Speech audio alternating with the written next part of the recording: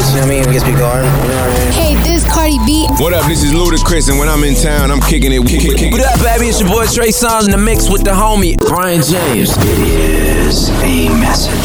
It is an inspiration. It is a source of beauty. It's the Brian's World Podcast presented by the Citizens. All right. Yo, what up, though? What up, though? Welcome to yet another episode of the Brian's World Podcast presented by the Citizens. All right, we're coming up on a very important year. I mean, every day is important because, you know, we like to be thankful around these parts. But we're coming up on a very big year. In 2020, we will be voting for the next person to be president of the United States. And I think that us as millennials, as young folks, I put it like that, you know, I think we play a bigger role in this election, and it's a role that's bigger than we know right now. All right. So let's launch Project 2020. Let's focus on preparing ourselves to walk up in that voting booth, yo, because what I feel with this upcoming election is that we have the capabilities to get a lot of the tools today that our generation, is going to need when we become the leaders of this country. I'm going to say it again. I think that with our age group, how we vote in this upcoming election, forget red, forget blue, forget green, forget all the party, whatever, forget all of that. I think that whatever way our millennial group votes in 2020 can affect us having the tools that we need, or let me back up, will affect us having the tools that we will need when we are the leaders of this country. There are a lot of policies that's on the table that can reshape the entire American dream, that can reshape the entire American lifestyle. There are a lot of bills on the table right now from both sides that play that big role in it. We're talking about healthcare. We're talking about free college tuition. Can you imagine what that will do for some people? Free college tuition? That's on the table this year. Believe it or not, still talking about gay rights. We're still trying to decide if that's right or wrong, you know what I mean? And I'm not trying to, I know I ain't nothing wrong with it, but you know, that's what's on the table right now. Okay? Criminal bills to help reshape the entire social justice system, criminal justice system. Those kinds of bills are on the table right now. That's the kind of stuff that you see Jay and Meek fighting for. We can't drop the baton. You know what I mean? Like, they're expecting us to be there when they turn around and pass it down. And I think that if we vote incorrectly, not Republican or Democrat, whatever, if we simply vote incorrectly, we will drop the ball. Period. So 2020 is the beginning of a very long time, and forever doesn't scare people who make good decisions.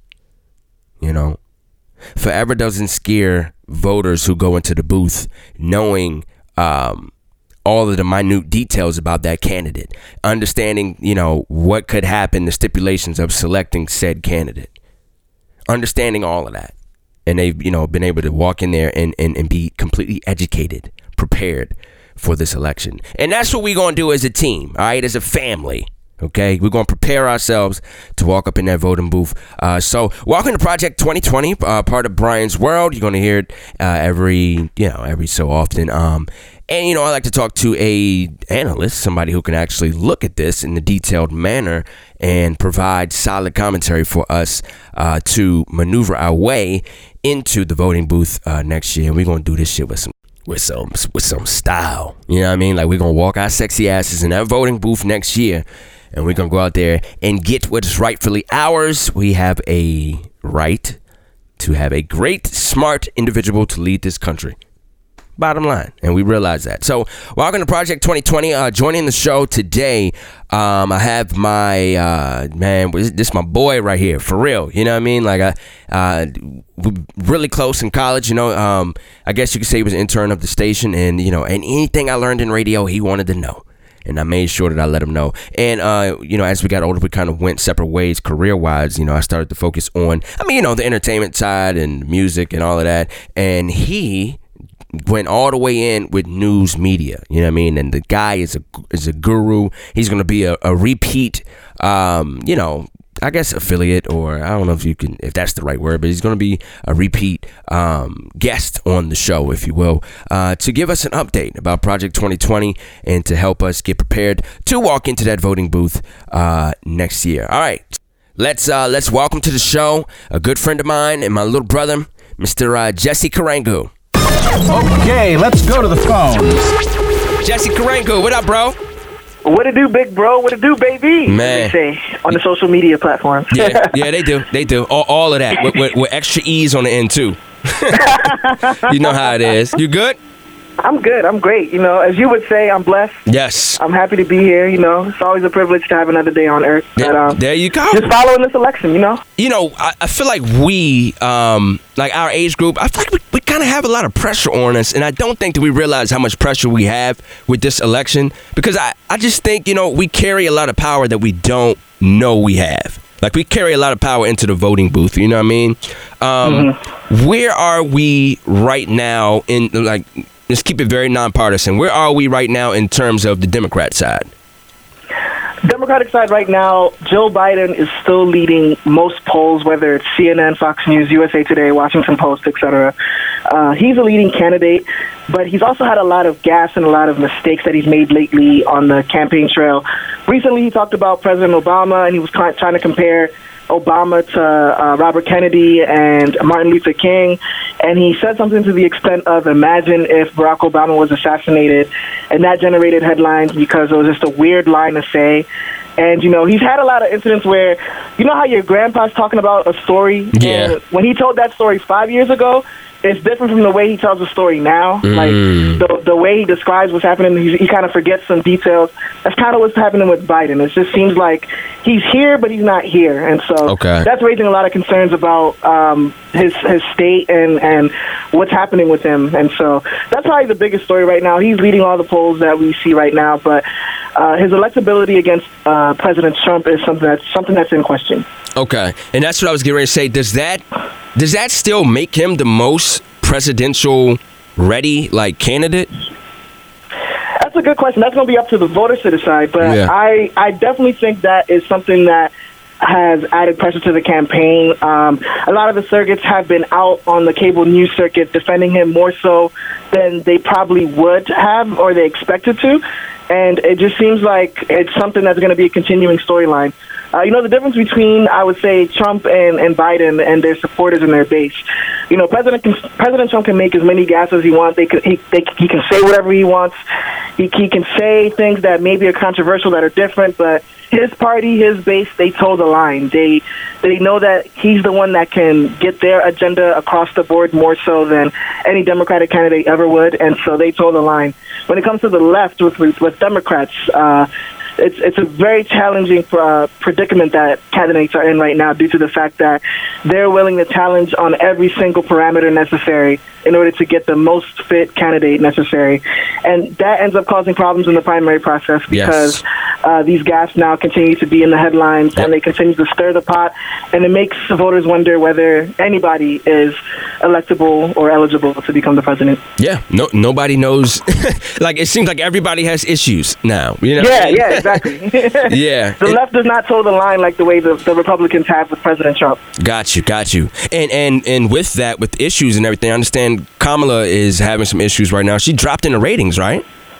Yeah, she's dropping right now in terms of poll numbers, and it's part of it is because of the second debate where Tulsi Gabbard challenged her record on crime, and a lot of people are also criticizing her because she has criticized Joe Biden for taking part in a crime bill that imprisoned a lot of African Americans in the 90s.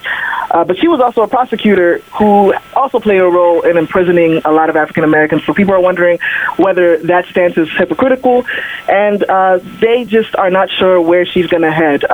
There's also something interesting that I read in the New York magazine the other day, and it talks about how both Kamala and Cory Booker are dropping in the polls, and especially among black voters in South Carolina. They're not even ahead of Elizabeth Warren or Bernie Sanders. And, of course, they're losing to Joe Biden, who is leading the polls among African-American voters. And one of the biggest reasons why they speculated this was happening is because there's not a history factor that plays into this anymore. You know, Barack Obama has already been president. We've already had an African-American president. And so African-Americans are not as inclined to want to come together as one to vote for a specific black candidate. And that, in a way, is kind of hurting them. And so we'll see how that continues to play out as the primaries continue and as more candidates drop out. And then in between Harris and Biden, is Sanders in there too at second or what? In terms of African-American voters? Yeah. Yeah, Sanders is definitely number 2, followed by Warren, and then Kamala and Cory Booker are number 4 and number 5 in terms of the latest polls that I've seen. I think that was a Fox News poll in South Carolina. Yeah, you know, just a moment of transparency. I have to get to know Elizabeth Warren. I've never really tapped into who she is and what she wants to do. I have to get into that. And I think that's the biggest issue right now. And this happens in every election season. There's so many candidates with so many platforms, with so many issues on their mind.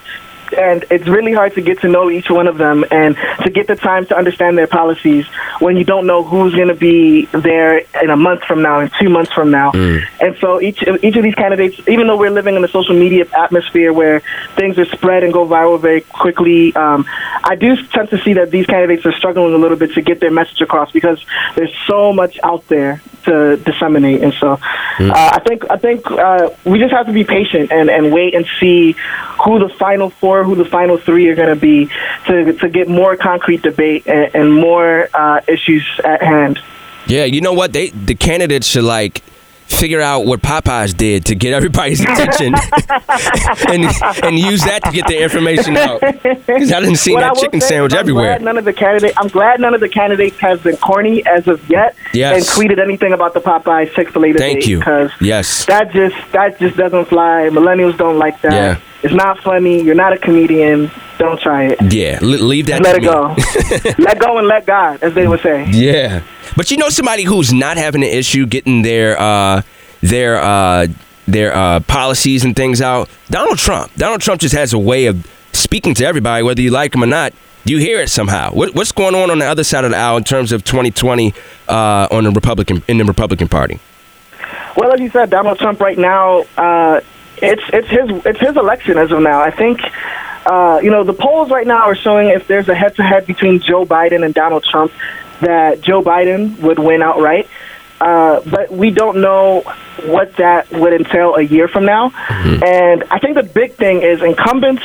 It's really hard for incumbents to lose unless there's, excuse my language, a shitstorm. Mm-hmm. I know some people who are listening would probably say it's already been a shitstorm. It's already been craziness and wildness, wild things going on. But I think unless a really terrible recession happens, which some people are predicting could happen, it's going to be really hard for an incumbent to lose. I mean, in the presidential election, we haven't seen an incumbent lose since George H.W., which was in the 90s when Bill Clinton won. Mm. And so I think the biggest thing right now for Trump is that the economy is moving again. There's people who are getting jobs. Now, even though, a lot of people are underemployed, they still have a job in the first place. And so that's definitely a win. And I think, again, as I said, just being an incumbent always helps. And right now there aren't any challengers or... So actually, we're recording this on a Sunday, and Joe Walsh, who is a former Tea Party Republican, he just announced that he's going to challenge Donald Trump. He believes Trump is unqualified and unfit to be president.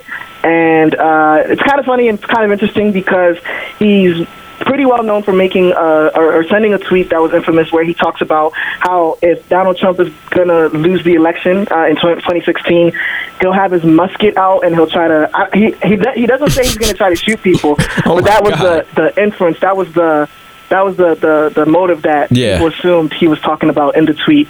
And so he's running against Trump, but it seems like he has changed his whole mojo, his whole attitude. He's now very in the middle, allegedly. He's very independent. He's trying not to be racist, although already on Twitter, a lot of people have seen tweets of his that pretty much seem racist and pretty much seem prejudiced. And so we'll see how that turns out. And then there's also another candidate by the name of Bill Weld who is running against Trump. But unless they're able to get enough support among donors, And unless the RNC acknowledges them being part of the process, it's extremely unlikely Trump wins, or excuse me, that those guys defeat Trump. I mean, President Trump has an 80% approval rating among Republican voters, and I don't foresee that changing anytime soon. And I got 2 more questions for you, then I'm going to let you go. The first one is in terms of Mike Pence. All right, do you think Pence is still going to be on that ticket for 2020, or? So there are rumors that Nikki Haley, who is the former UN ambassador, could replace Pence, but according to what everybody's saying officially at the White House or even among Haley's team, she's not going anywhere. She's going to continue to be a private citizen, and she's going to chill. And there's nobody else really besides her who I could foresee replacing Pence. With that being said, this is the Trump White House, and we have seen so many surprises, so many shockers that we didn't expect that come out of nowhere. I mean, right now we're sitting here doing this interview, and who knows, he might have sent a tweet out talking about how he replaced Pence. So who knows? But if I were a betting man, I would not take that bet that Pence would be replaced. And you know what? It's funny you mentioned Twitter, because that was my second question. Do you think Twitter is going to be, like, is that where the election is going to happen for real? Like, because it seems like because Donald Trump, that's his arena. You know what I mean? So I kind of feel like whoever is going to go after his presidency is going to have a voice on Twitter. What do you think about that?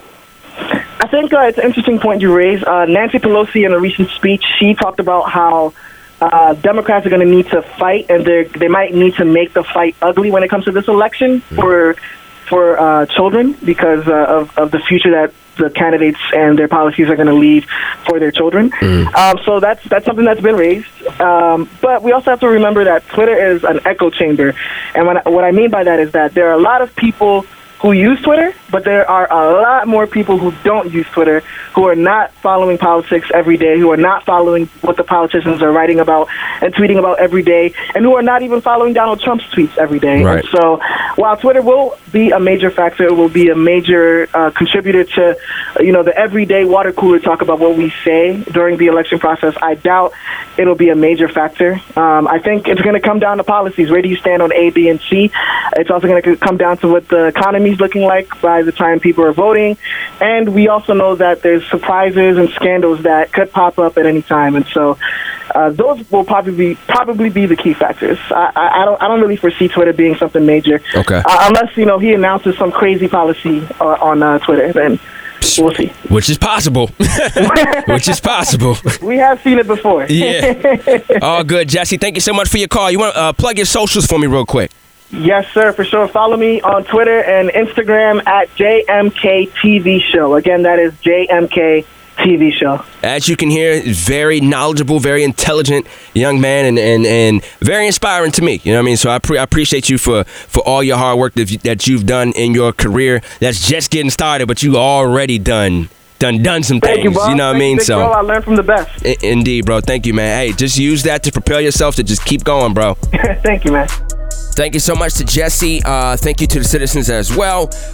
If you want to get a recap of all of this, you can go to citizen6.com and follow Project 2020 as close as possible, and look under that Brian's World tab as well. And it'll all be up there for you, so you can always be able to recap what we talk about, so you can just revisit it whenever you want to, all right? Any questions, comments, or concerns, you can hit me up on Instagram, Facebook, and Twitter, BRIANCXVI. I hit you right back. You can also shoot me an email too, cxvi@briancxvi.com. I'll reply to you. If it's good enough, maybe I'll read it on the show. But hey, also, if you need to text me, you can do that at... The Brian's World podcast is presented by the citizens. For any questions or comments on today's episode, email cxvi@briancxvi.com. Thank you for listening to today's episode. We wish you a great and empowering week.